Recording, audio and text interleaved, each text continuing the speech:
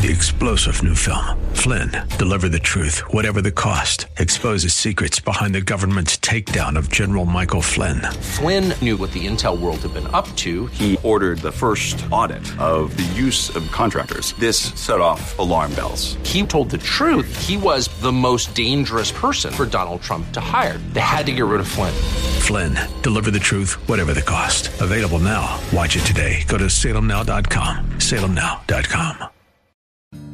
Yes, the best is yet to come. We'll finally have victory over the Antichrist and the false prophets, and we'll have victory over suffering and persecution. We'll finally have victory over Rome. We'll finally have victory over Babylon and the kings of this earth. We'll have victory over the one world government and all the false religions. We will have victory over pain and suffering and trials and tears. We will finally have victory over cancer and disease, death, dying, sin, and the grave. When Jesus returns, it's going to be a celebration of all celebrations. If you are saved, we can rejoice in the good news. If you are not, stay with us as Dudley shares God's promises fulfilled in Revelation 19. Next, as we lift up Jesus.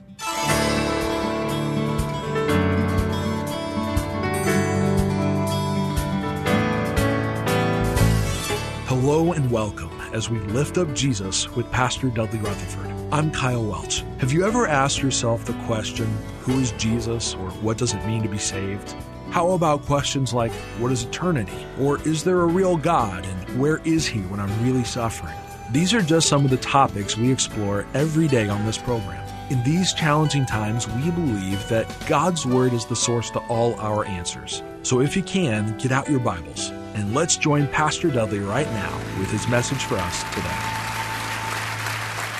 At the beginning of World War II, the Philippines were about to fall to the Japanese, and General Douglas MacArthur was ordered by President Roosevelt to be evacuated. And before he left, General MacArthur, he made a promise to the Philippine people. He said, I shall return.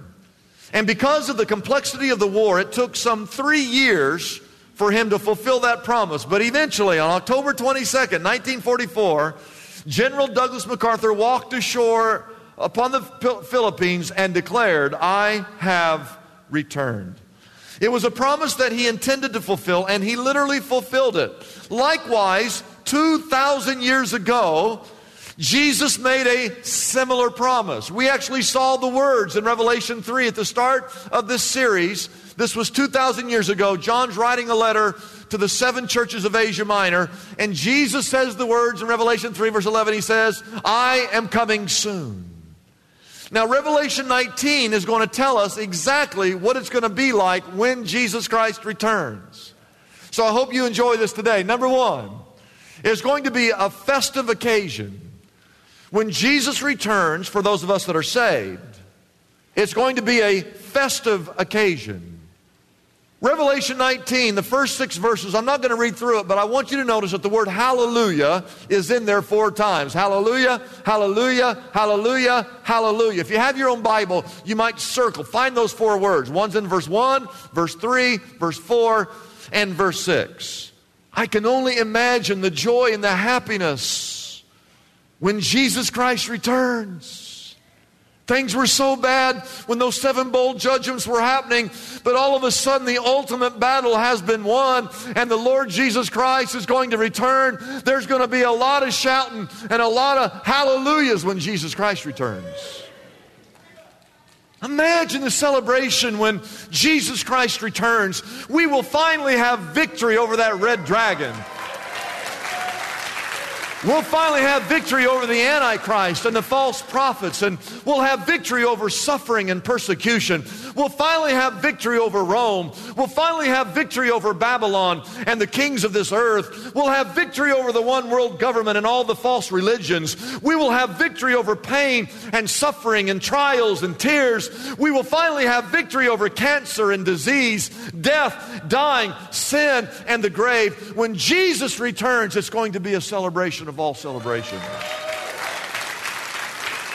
Now, I'm going to show you something. If you were here with us last week, this verse looks almost strange.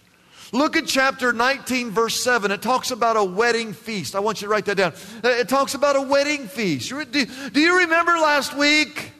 People covered in sores, walking around in darkness, the earthquake of all earthquake. And this week we're at a wedding feast. Look what it says in verse 7. Let us rejoice and be glad and give God glory. Why? Why would we do that? Because the wedding of the Lamb has come. His bride, which is, I don't know if you know this, but the bride is the church, has made herself ready. The word church in the Greek, it's the word ecclesia.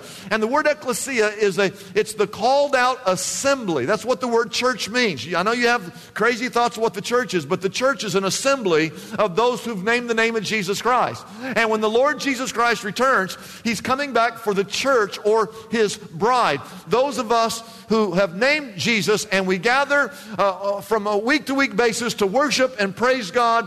One day a week, it's the Sabbath, and then the rest of the week we're out being the salt and the light of the world, right? That's who He's coming back for. In Matthew chapter 22, Jesus actually tells a parable about a wedding banquet. It's a metaphor about a king, which of course is his father, who prepares a lavish wedding banquet for his son, only to be humiliated by all the people who were invited and chose not to come. Symbolic of God preparing this wedding banquet and inviting the entire world to come and be a part of it, and so many people have rejected Him. But the story ends with someone sneaking in.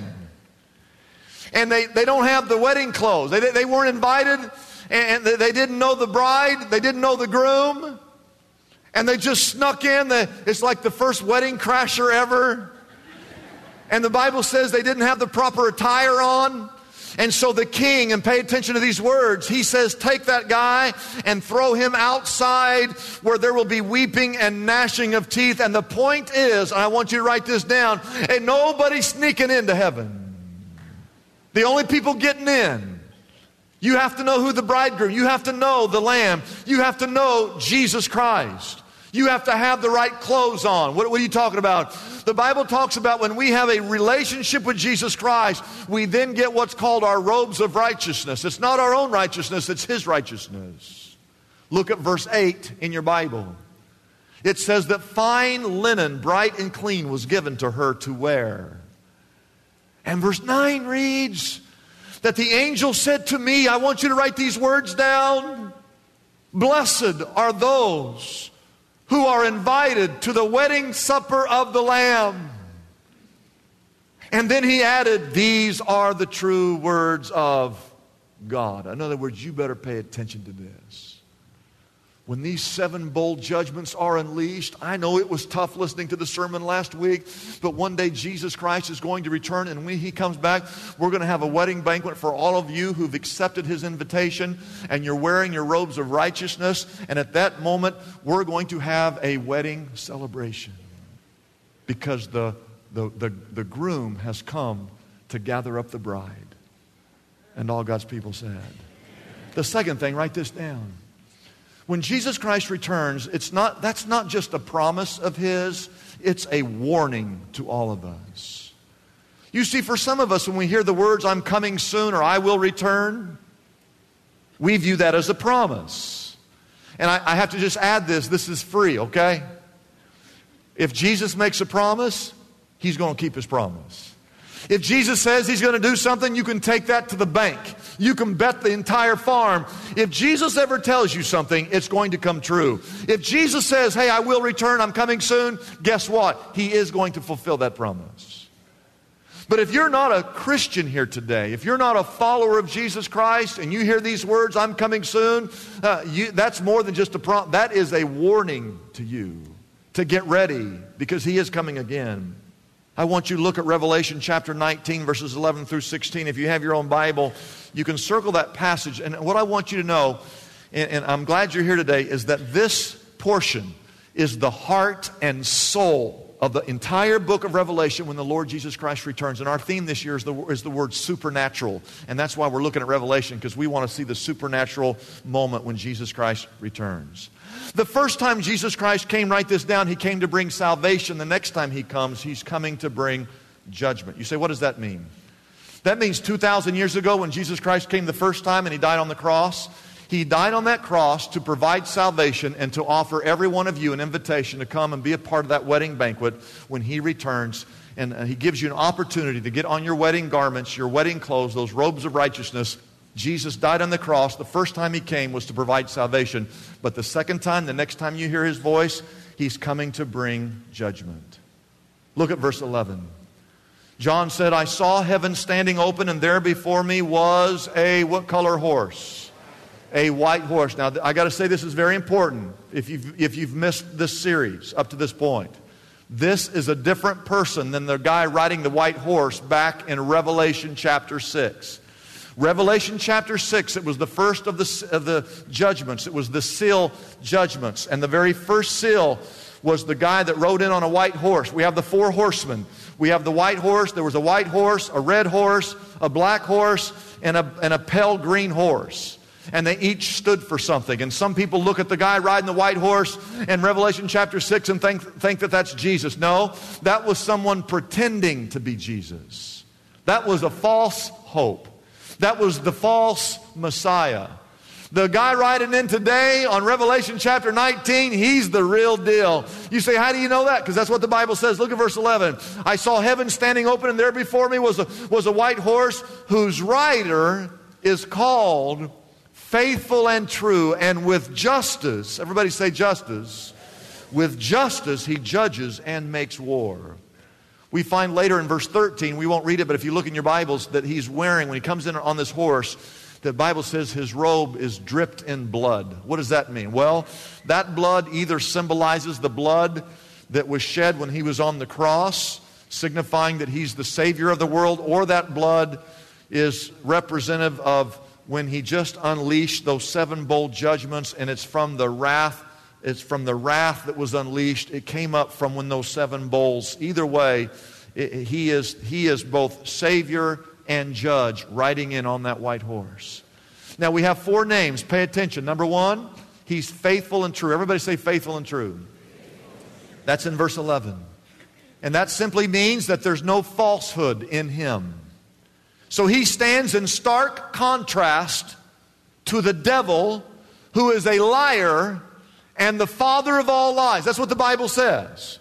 The Bible says that the devil is a liar and the father of all lies. Have you ever lied? Do you know anyone who's ever lied? Anyone who speaks untruth? Every lie that's ever been told. Black lie, white lie, technicolor lie, big lie, little lie, average lie. All lies come from the father of all liars. The devil is the liar and the father of all liars. And you hold that up to contrast to whose name is written on this person who comes riding in on a white horse. The first name that's given to him, He's faithful and true, which means there is no falsehood in Him. He is the way, the truth, and the life, and no one comes to the Father except through Him.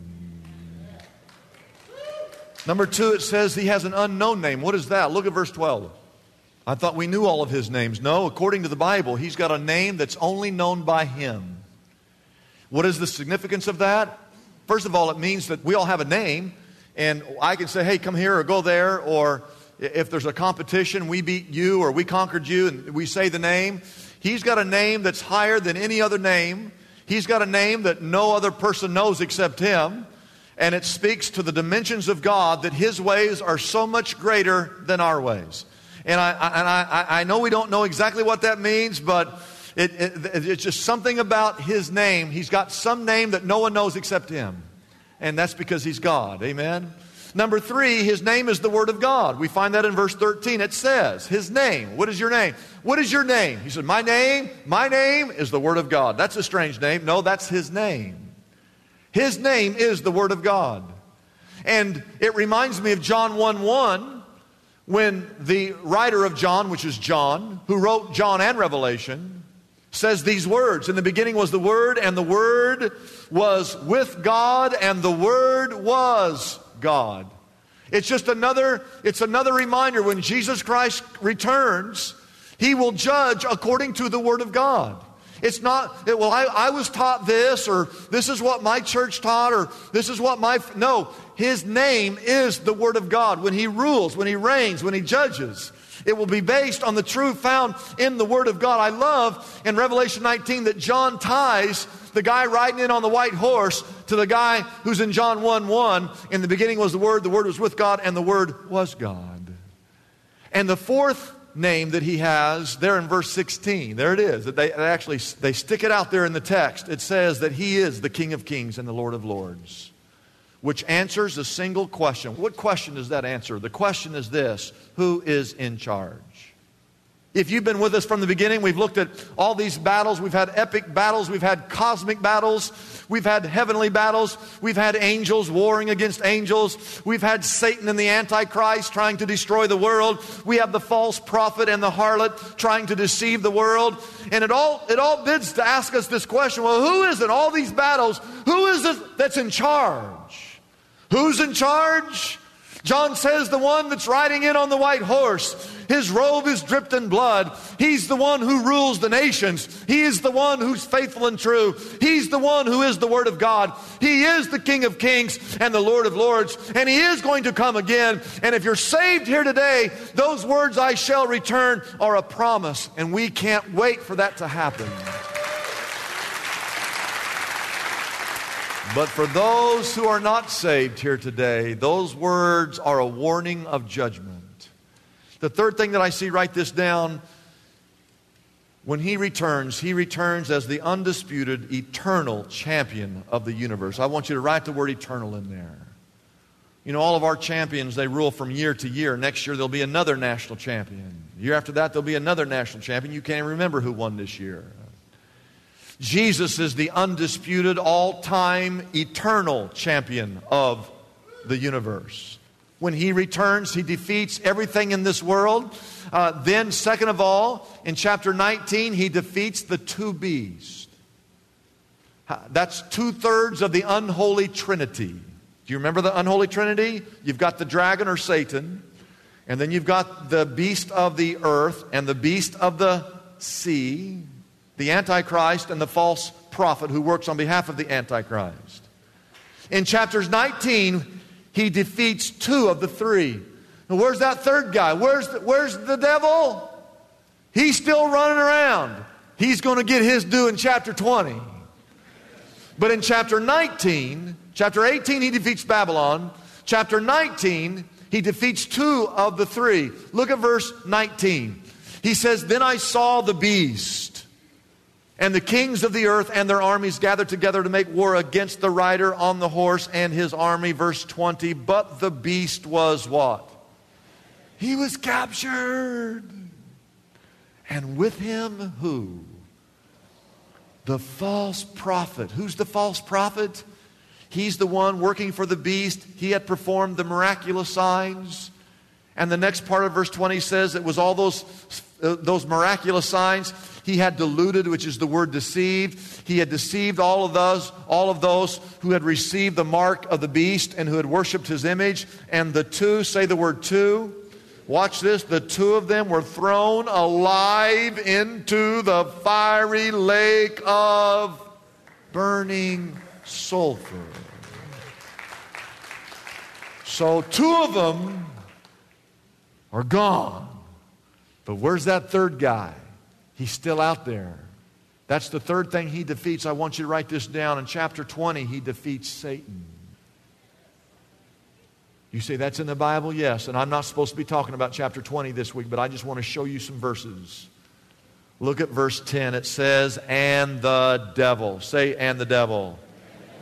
"And the devil who deceived them was also thrown into the lake of burning sulfur." You say, is that the same lake that the beast and the false prophet were thrown into?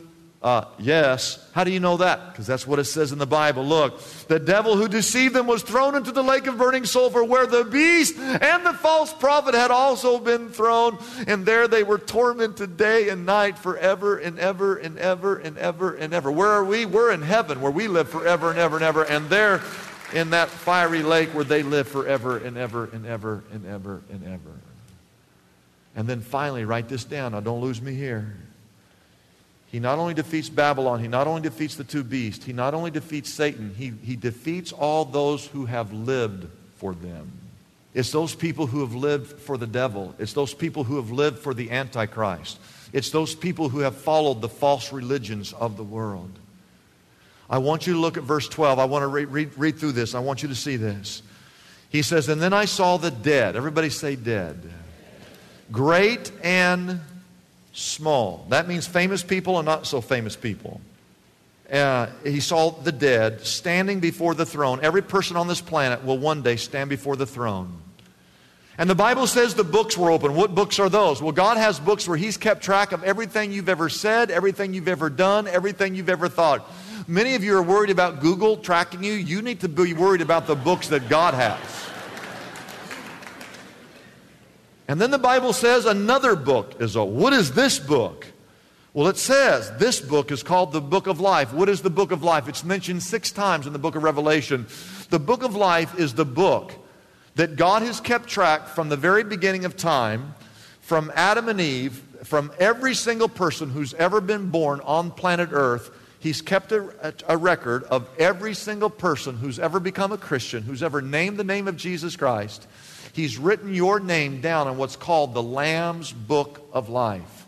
So one day the dead will stand before the throne. He's going to open all the books. He's going to see everything you've ever done, said, or thought. But then He's got another book called the Book of Life. And in that book, He's going to know who's saved and who isn't saved.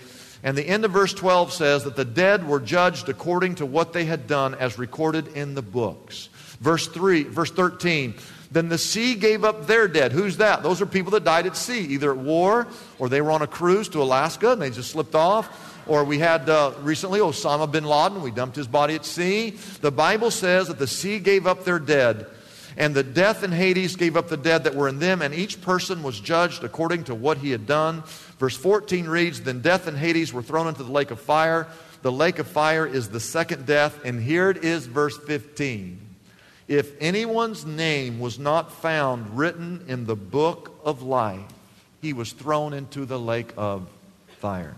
When the Lord Jesus Christ returns, every man, woman, boy, girl on this planet will have to stand and announce that Jesus Christ is the King of Kings. If you're saved, write this down. If you're saved, oh, you get to rejoice. How many of you have heard of John 3:16? Oh, I know that one. Pastor, I know John 3:16. Do you know John 3:29?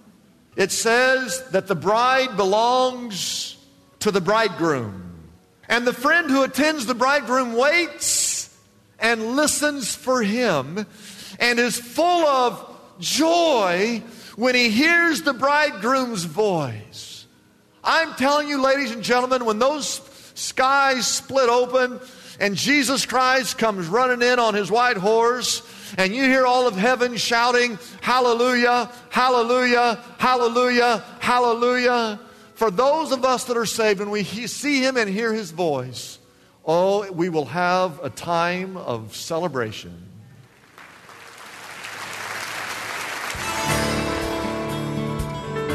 It's a blessing for us to bring this program to you every day. We exist only by our faithful partners who support us through their prayers and financial gifts. If Pastor Dudley's message has been a blessing to you, we would like to encourage you to consider joining in partnership with us so we can continue to be here every day to bless others with this important ministry. Your gifts, whether large or small, are greatly appreciated and go directly to help keep us on the air. You can find out more about supporting us by calling our toll-free number, 888-818-4777. That number again is 888-818-4777. We have operators standing by and ready to take your call. You can also support us by going to our website, liftupjesus.com/reach. That address again is liftupjesus.com/ and then the word reach.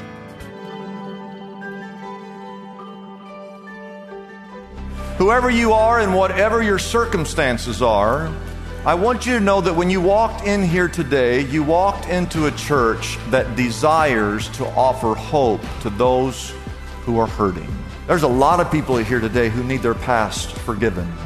There are many people here today who are going through a tough time. There are people here who are just hurting. They're trying to go through life on their own, and they need some of that power, the power that raised Jesus from the dead. They need some of that. If God can raise a dead man, God can raise a dead marriage. If God can breathe life into a dead man, God can breathe life into your career or into your finances. If God can restore a man, you see, because Jesus conquered the grave, we have the hope that in any situation, because of that resurrection, we know that there is no problem that's too big for God to solve. Come and join us this year for Easter at Shepherd Church. All information on dates, service times, and locations can be found on our website, shepherdchurch.com. I'm Kyle Welch. We invite you to join us every weekday at this time when we again lift up Jesus with Pastor Dudley.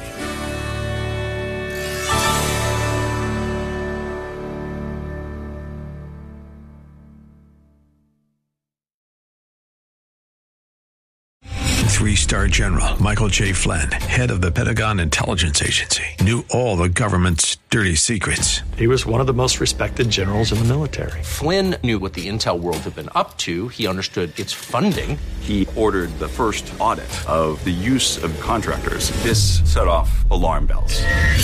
The explosive new documentary, Flynn, Deliver the Truth, Whatever the Cost, uncovers the facts behind this scandal. Flynn told the truth. He was the most dangerous person for Donald Trump to hire. I find out the worst enemy that I'm going to face in my life is right here in America. They took my assessment and they wanted me to change it. And I was like, I'm not changing it. They had to get rid of Flynn.